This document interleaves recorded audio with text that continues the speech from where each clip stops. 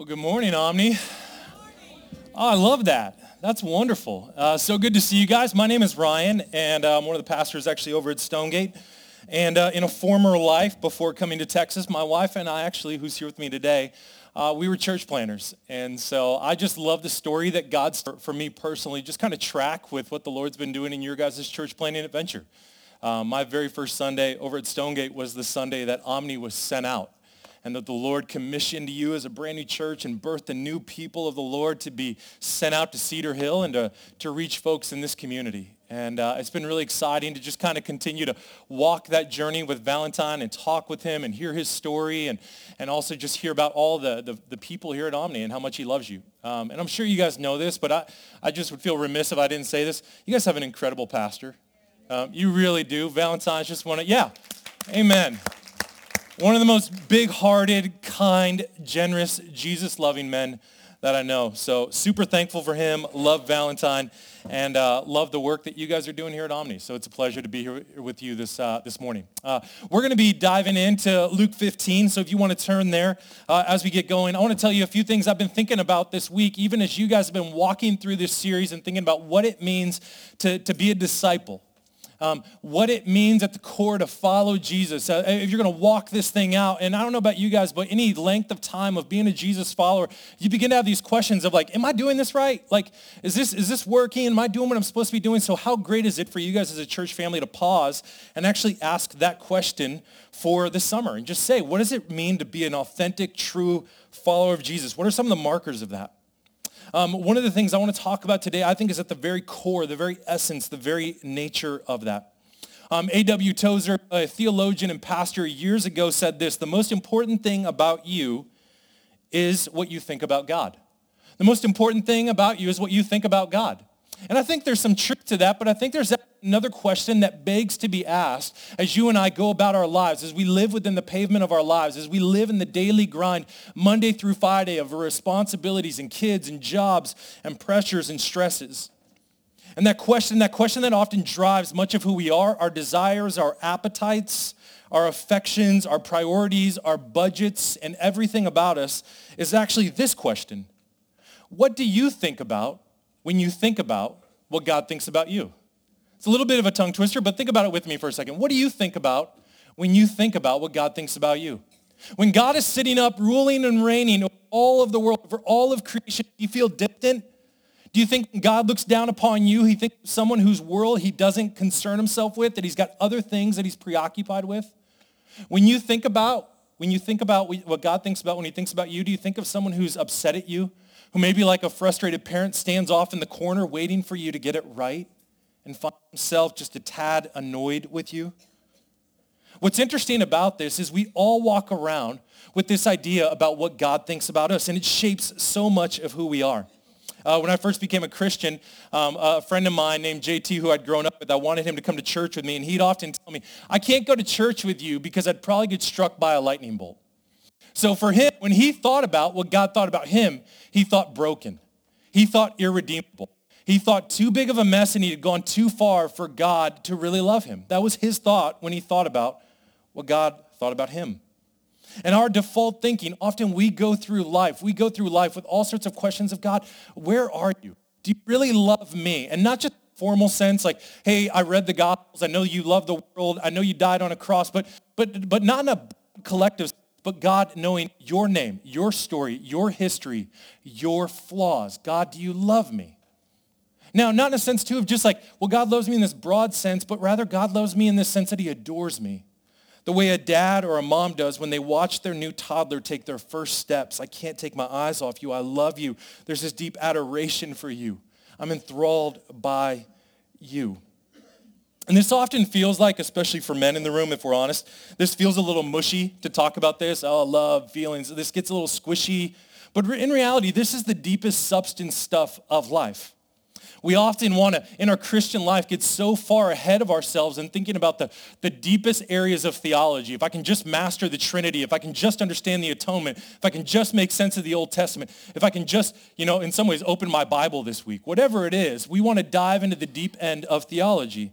I had this professor in seminary, and he would frequently tell us, and this was a guy who was a theologian's theologian. He'd written more commentaries and books and had more degrees than a thermometer. And this guy was absolutely brilliant. He'd stand up in front of our class, Dr. Demarest, and he would tell us, the deepest end of all theology is that God loves you. That's as deep as it gets. The deep end of theology is that God loves me, a sinner, a broken person, a person who is small and finite, a person who's often living for myself, that God loves me, that God knows me. And here's the thing about that. It's the easiest truth to understand. I mean, our kids right here in this room, they can understand that Jesus loves me. This I know, for the Bible tells me so. But it's the easiest truth to understand with your head, and it will take an entire lifetime to get it into your heart. To be able, God loves you, that God loves you. And when we grasp this love, what this love does is it empowers us, it changes us, it stirs our affections for proper motivations for holy and godly living. Not because we're white-knuckling it, not because we're gritting it out, but rather when we look and say, the God of the universe loves me. The God of the universe cares deeply about me. And immediately inside of our heads, a lot of us have these yeah buts. It's almost a disease. The yeah buts begin to creep up and they take shape. Yeah, but if you really knew my story. Yeah, but if you'd known where I'd gone when I was younger. Yeah, but if you really knew what I was involved with even this week. Yeah, buts, yeah, buts, yeah, buts. But yet I've searched all the Bible and there's no footnotes for your yeah buts. The love of God is so exhaustive, is so expansive, is so immense that it covers all the sins that you could ever bring to the table. Do you really believe that the grace of God is greater than your trespasses? Do you really believe that? And it takes a lifetime for that to work itself into our marrow, to shape us into people that are driven by the love of God. And so in Luke 15, we're going to look at a parable that I know many of you are familiar with today, but it's just altogether extraordinarily, and in a sense, too, of driving home, of communicating to us the most important truth about what it means to know that God loves us, that God is for us, and that our identity is rooted in that. Here's the thing. So Jesus is setting up shop. He's often going around teaching people, and he loves to confound them. And the Pharisees are there, and then there's tax collectors. Tax collectors basically is a fill-in for the worst people you can imagine. So just imagine Al-Qaeda shows up to church. And they're there, and then you have the most moral people you can imagine, and they show up to church. And they both want answers from Jesus. And what does Jesus do? Jesus is able to speak to both groups of people. What's fascinating about it, the tax collectors are known for being the least religious people out there.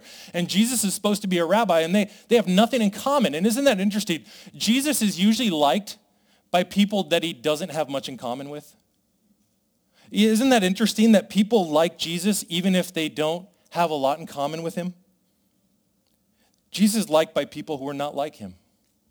Isn't that fascinating?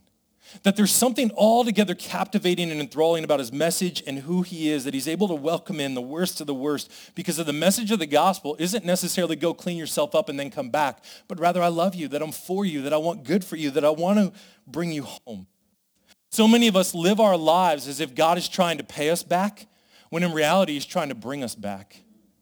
And we think, God, as soon as I atone for my mess, as soon as I get my stuff together, as soon as my family's not such a train wreck, then I'll come back to church. Then I'll come back to Jesus. Then I'll come back to whatever it is, fill in the blank. But that's not the idea. God is not trying to pay us back. He's trying to bring us back. And the Pharisees, they've built an identity standing in opposition to this very message of grace. I mean, Pharisee just means religious separatist. That's what it means. That's a fun word, right? Well, who wouldn't want to hang out with the religious separatists? Those sound like a great group of people, right? So here are the religious separatists, and their view, their understanding is, hey, if we can just separate ourselves off from society, because that's where all the sin is out there, all the bad stuff's out there, then we'll manage to please God. But we know that's not true, right? Because sin's not out there, sin's in here. And I don't need a new culture, I need a new nature. I don't need a new community, I need a new heart. I need a new identity. An identity that it says my heart has been changed, my desires have been changed, my affections have been changed. And so Jesus tells this story to both crowds. You got to think about it. You've got the most religious people and you've got the most irreligious people. And Jesus tells, there's a man who had 2 sons, and the younger of them said to his father, Father, give me the share of property that is coming to me. And he divided his property between them. So here's a young man, and I don't know about you, this doesn't take a lot of explanation, but anytime you go to your parents while they're still alive and you say, can I have your stuff, that's bad form. Okay, that's bad. We don't need a lot of translate. That carries across all cultures. In some ways, what he's saying to him is, I wish you were dead. Would you just hurry up and die already? I don't want you, I want the stuff. I don't want relationship with you. I want to go out and do my own thing. This younger son has a posture where he's seeking life, and he's looking around at the world, and he goes, where life will be found, where happiness will be found, where identity will be found is me going out into the world and living it up. This is you only live once. This is YOLO. This is I'm going to go for it. I'm going to swing big. I'm going to take all the world has to offer, and I'm going to see what I can get out of it. And the father incredibly actually meets his request. And this comes at great cost, because in order to sell land, you usually have to take a loss. He knows exactly what his rebellious son is about to do. But no matter, he says, if you don't want a relationship with me, then that's fine. I'm not going to force you into it. Go out into the world and you go see what you want. He's looking for happiness and joy. And you and I, friends, we're not much different than that, are we? There are all sorts of parts of my life where I look at the Lord and I say, not your will be done, but my will be done. Where I stand and I say, not your kingdom, but my kingdom. Not your priorities, but my priorities. Lord, that really won't lead to happiness, me repenting of my sin, me turning from that desire, me trusting you and walking by obedience, even when life is hard, even when life is falling apart. There's no way that you're good in the midst of that. I'm going to go seek happiness over here instead.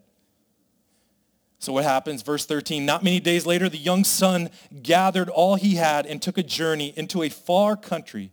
And there he squandered his property in reckless living. Far away. Think about that. What do you do when you want to rebel? You go far away. I come from Vegas. Vegas is a town built on people going far away. In fact, we put a slogan on that. What happens in Vegas stays in Vegas. This idea that you can go far enough away to find your desires, to live them out. So what do you do when you want to hide? You run. What do you do when you want to sin? You run. Away from community, away from family, away from relationship, away from God. You try to get as far away as you can. And it says he squandered his property in reckless living. I don't have to describe reckless living, right? Maybe I do. We're in Dallas or Texas. Everyone here is good moral people, right? Yeah, I know. Yeah, right. He's right. Because here's the truth. I don't know about some of you, but I bet there's some of us in this room, we were doing reckless living even this week. We were living it up. We were doing reckless living even on Friday night. We do reckless living all the time. Saying, God, I just want the stuff of life. I just want the blessings. I just want the things. And God, I don't want you. And we squander that. And what was once an adventure, a fun Friday night, turns into an addiction. And those places of happiness that we're chasing down, be it a relationship that we know is unhealthy for us, be it in a bottle, be it in a substance, be it in an experience, be it in whatever it is, an accomplishment, even that you think will fully satisfy you and bring you joy and happiness, we find eventually leaves us high and dry. It runs its course. It never satisfies the deepest parts of our hearts and our lives. One of my favorite authors, he puts it this way: we are the prodigal son every time we look for unconditional love outside the Father. Every impulse, every drive, every appetite inside me that says I'm looking for unconditional love.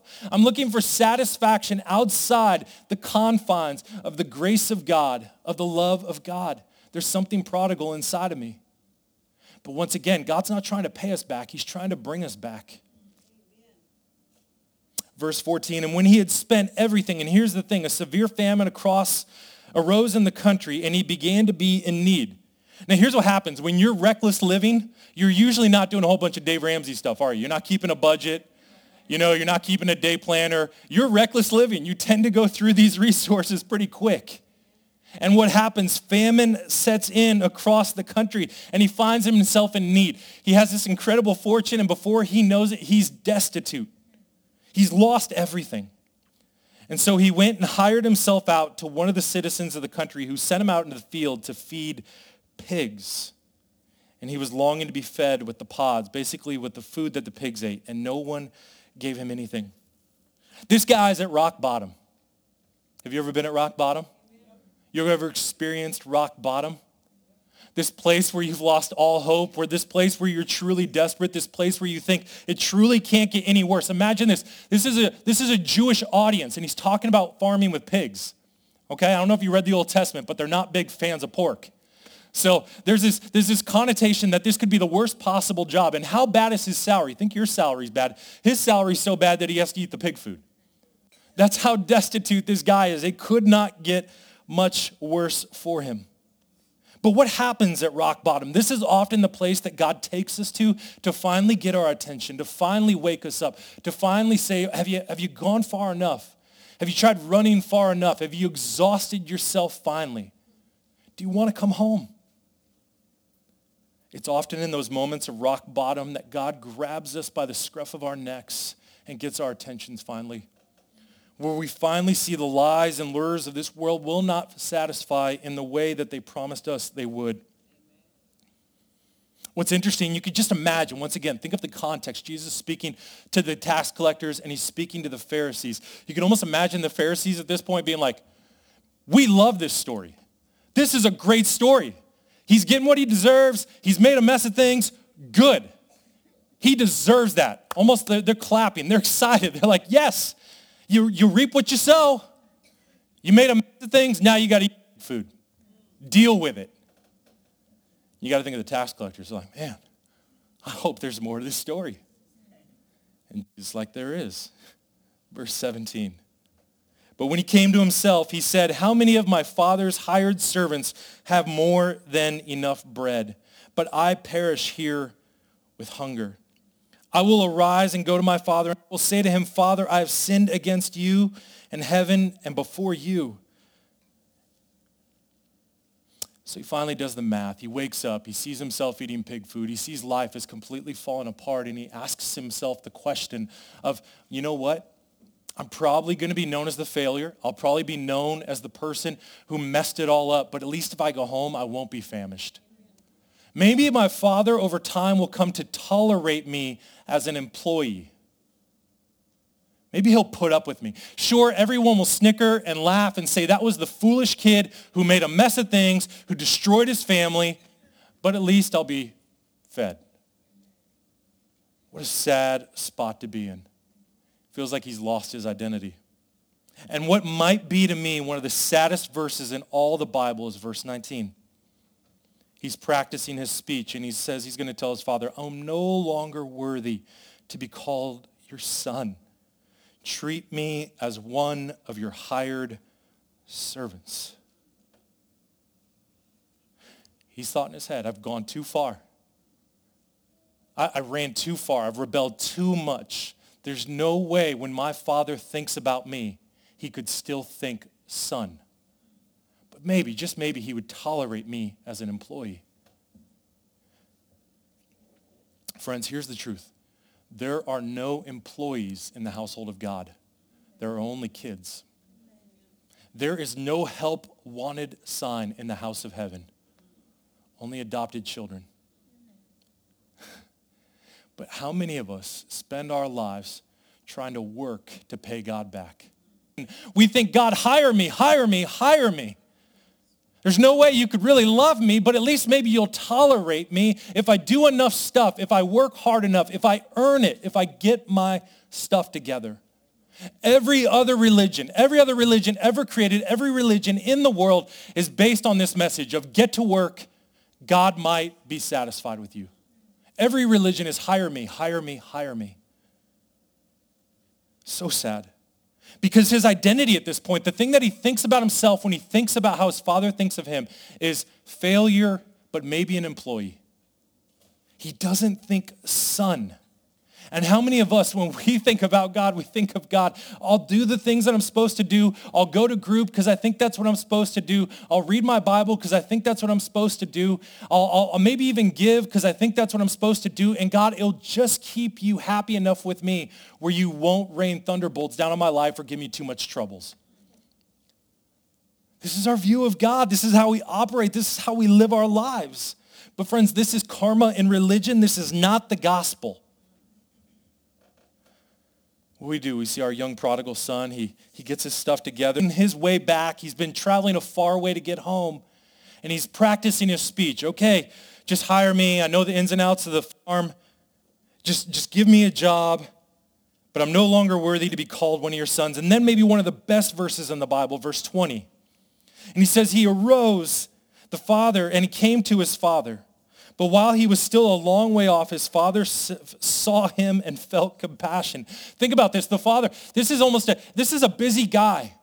But yet before he's still a long way off, think about this. What does this tell us about the father? The father has been searching, has been looking, has been waiting, has been longing, has been hoping that his son would return. Imagine him just watching out over the hills, hoping in desperation that his son would come home. And he sees him while he's still a far way out, and he says he felt compassion. If you have a study Bible, you can look down in the notes, and the Greek word there for compassion is splankna. And what this is how the Hebrews would talk about your guts, your entrails, your bowels. Because when the Hebrews thought about like your emotions at their deepest level, it wasn't your head or it wasn't even necessarily your heart, but it was felt inside your gut. Like that deep wrenching sense of loss maybe some of you have experienced, or that deep wrenching sense of excitement or fear or joy or happiness. It's at a gut level. And so what this is literally telling us is that God's gut wrenched over his son. God looks at his lost son. He looks at his son while he's still far off, before he's given his I'm sorry speech, before he's even repented. And his stomach is already filled with this gut-busting compassion toward him. So what does he do? He runs and he embraces him and he kisses him. I love the way the Jesus Storybook Bible describes this. It says, he fell on his neck and he could not stop kissing him. So undignified, but yet the father doesn't care. He's an older man, he's a stately man, but he doesn't give a rip who sees him, because all he knows is he has his gut-wrenching, gut-busting compassion and love for his lost son. Amazing. But yet you're never going to waste a good speech, are you? So verse 21, the son's still probably a little confounded. Okay, my father's been kissing me around the neck and he's tackled me and he's giving me a hug, but let me get my I'm sorry speech out anyway. In verse 21, and the son said to him, Father, I've sinned against you. I've sinned against heaven and before you, and I'm no longer worthy to be called your son.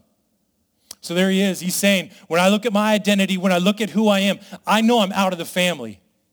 I know I've gone too far. I know there's no way that I could ever be part of the family again, but could I just be a servant? And the father finally cuts him off and he says, I've had it. I don't want to hear any more of your speech. All I know is right now we need to bring quickly the best robe and we need to put it on him and put a ring on his hand and shoes on his feet. Now you want to know how you really have been in reckless living? You show up home naked and without shoes. This guy's gone really far. If you ever wonder how hard you partied, if you're showing up home and you've lost your shoes, you maybe went a little too hard. So he gets him shoes and he gets him a robe, and the ring is altogether symbolic too, because what it does is it likely had the family crest on it. And he's restoring him and he says, you are part of the family. This is your identity. This is where you belong. See, this father's heart could not change toward his son regardless of what he did. Think of Hosea 11. This is how God describes his heart toward the nation of Israel. He said, I taught you to walk. I counted your little toes and fingers. I remember when you used to burp up at night. I remember swaddling you because you're my kid. I love you. And nothing could separate you from that love. That love is my heart. That's my disposition for you. Because at the bedrock, at the core, what you must understand, what God thinks about when he thinks about you is he's not focused on the do, but he's focused on the who. Not what you do, but who you are. Not what you can do for him, because God doesn't want employees, but rather he wants kids. God is focused on the who, and then even at the core of that, whose you are. And whose you are is the King of Kings, the Lord of Lords, the gracious, miracle-working God of the universe. And so what does he do? Verse 23, the father just continues to celebrate. And that's what you do when there's good news. You celebrate. And he says, bring the fattened calf and kill it, and let us eat and celebrate. For this my son was dead, and he is alive again. He was lost and is found, and they began to celebrate. And you got to imagine the son's like, don't you think I've had enough of partying? Like, don't you think, I already had a fill, right? He's got to be a little confused. But that's the very nature of the gospel, is it's altogether confounding and confusing. You think you deserve punishment and judgment, and what you get is grace and celebration instead. That's amazing. You don't get what you deserve. None of us get what we deserve. And if you got what you deserve, it would be death. But what you get is grace. What you get is adoption. What you get is a new nature. What you get is all the riches and inheritance that Christ could ever offer you. And there's a party thrown in heaven at the repentance of one sinner. And we model this out. This is what baptism is. It's always amazing to me when people say things like, there are no miracles anymore. I always want to say to them, have you ever seen a baptism? A baptism is miraculous. You know what a baptism is? A baptism is a dead person coming alive. So when people say, hey, why doesn't God raise the dead anymore? I say he raises the dead all the time. Have you ever seen a dead person come to life? It's a baptism, a new heart and a new nature and a new desire. And they go from death to life. They go from a heart of stone to a heart of flesh. That is altogether miraculous. This is way more miraculous than walking on water, is changing the human heart. It's changing the nature of people. And that's what God does. That's what God's still doing today. Friends, I would say if you have not received that message, if you don't know that God, then today's the day even for that. For you to have a new heart and a new nature, know that God loves you and that he's for you. This is a miracle, friends, and nothing separates you who are in Christ Jesus from the love of God. Absolutely nothing. There's no condemnation for those who are in Christ Jesus. But this is not where our story finishes, although it'd feel like a good place to finish, right? There's always that older brother who we heard about a little earlier on. Verse 25, now his older son was in the field, and he came and drew near to the house, and he heard the music and the dancing. Now that verse is always intriguing to me. Like hearing music, that makes sense, but hearing dancing, that's a legit party. I don't know about you, but I've never been strolling up to a house party where I heard the dancing. But that's a house party I would want to go to. Like you're outside and it's like, man, I can hear the dancing. Are those people going to go through the floor? It's out. This is a legit. You got to think this is a good party. This is a party you want to be at. And so he calls one of the servants and he says, what do these things mean? And the servant says to him, verse 27, your brother has come home and your father has killed the fattened calf because he has received him back safe and sound. Rails, has gone off the deep end into addiction and rebellion and throwing away his family. He comes home. You've got to be thinking, yes. You've got to be thinking, I can't wait to get right in there too and celebrate along with them. But that's not his posture, is it? Verse 28, but he was angry and refused to go in.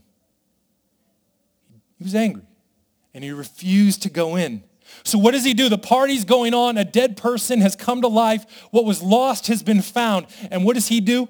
He stands off in the corner, mad, angry.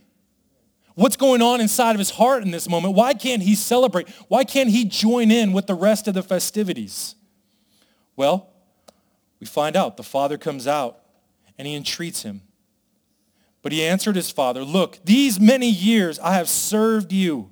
And this is where you can almost hear the anger and the frustration and the grumbling in his voice. Listen to this. And he says, I never disobeyed your command. I've kept all the rules. I did all the right things. I did everything I was supposed to. And yet you never gave me a young goat that I might celebrate with my friends. You can almost hear he's rules. I'm angry. He's livid. These are the Pharisees. I've done everything I was supposed to do. I kept all the rules. I fulfilled everything I was supposed to do. I thought I had all the good stuff coming my way. And yet this kid over here, this younger brother of mine who's made a mess of everything, not only did he take half of our stuff and blow it on reckless living, but now we're throwing him a party. Seems altogether unfair. And then he says, but when this son of yours came, who has devoured your property with prostitutes, you killed the fattened calf with him. Notice that phrase when he says, but this son of yours, this son, he's distancing himself from his brother. You wouldn't say that about one of your siblings. You say when my little brother came home, but he's distancing himself. He's wanting to remind the little brother, you're not part of this family. You're not my sibling anymore. You've made too big of a mess of things. You're outside the family. And his real objection, the heart of hearts objection for him in this moment is that it's not fair. It's not fair. And why is that? Where is this emanating from? Where is this religious impulse coming from? What it is he has the same thing. He's been rebelling against his father just the way the younger brother was rebelling against the father. But his rebellion was, okay, what I'm going to do is I'm going to keep all the rules so that I get all the stuff. At least the younger brother had in some ways, the courage to just say, I don't care about you, I want all the stuff. The older brother's saying the exact same thing. I obeyed the rules because I wanted the stuff. I never wanted the relationship with you. I was just obeying. I was just doing all the things I was supposed to so that I would get blessing. And it doesn't seem fair. He can't go in. He can't celebrate. His heart is hard. And so here's what the father says to him. And you got to imagine at this point, the father's just got this broken, choked up sense to him, almost sense of anguish. And he said to him, son, you were always with me. But was he really? I mean, was the sense of like the older brother, I mean, you got to think of him. This was more like a contract than a relationship with his father. And how many of us, we don't think covenant, you know what a covenant is? The Bible speaks all the time of covenant. A covenant is, I'm for you. Regardless of what happens, regardless of what you do, I want to see you flourish. I want good for you. And a contract says you keep your end of the bargain, I keep my end of the bargain, and we'll both get what we want out of it. And a lot of us, we walk around with a contract view of God rather than a covenant view of God. A contract view of God says, God, you keep my family happy, you keep me employed, you give me the things I want, and I'll do the things that you told me I'm supposed to do. But if tragedy comes my way, if hardship comes my way, if things get difficult, then I'm going to begin to whine and complain because really it wasn't about you, God. It was about the stuff. It was about the life that you were giving me. We know we're falling into those older brother moments when our hearts start to say to God in the midst of trial and suffering and loss, God, why are you doing this? It's not fair. That's such an older brother impulse, isn't it? And so this is what the father says. He says, son, you were always with me, and all that is mine is yours. It was fitting to celebrate and be glad, for your brother was dead and is alive. He was lost, and he was found. Now, the ending of that parable is probably the most haunting part. It just stops.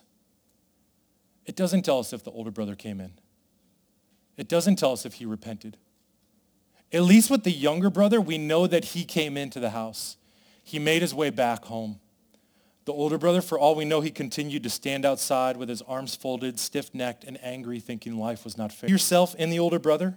When things don't go your way, when life doesn't play out the way you want, do you feel owed? Do you get bitter and frustrated with God?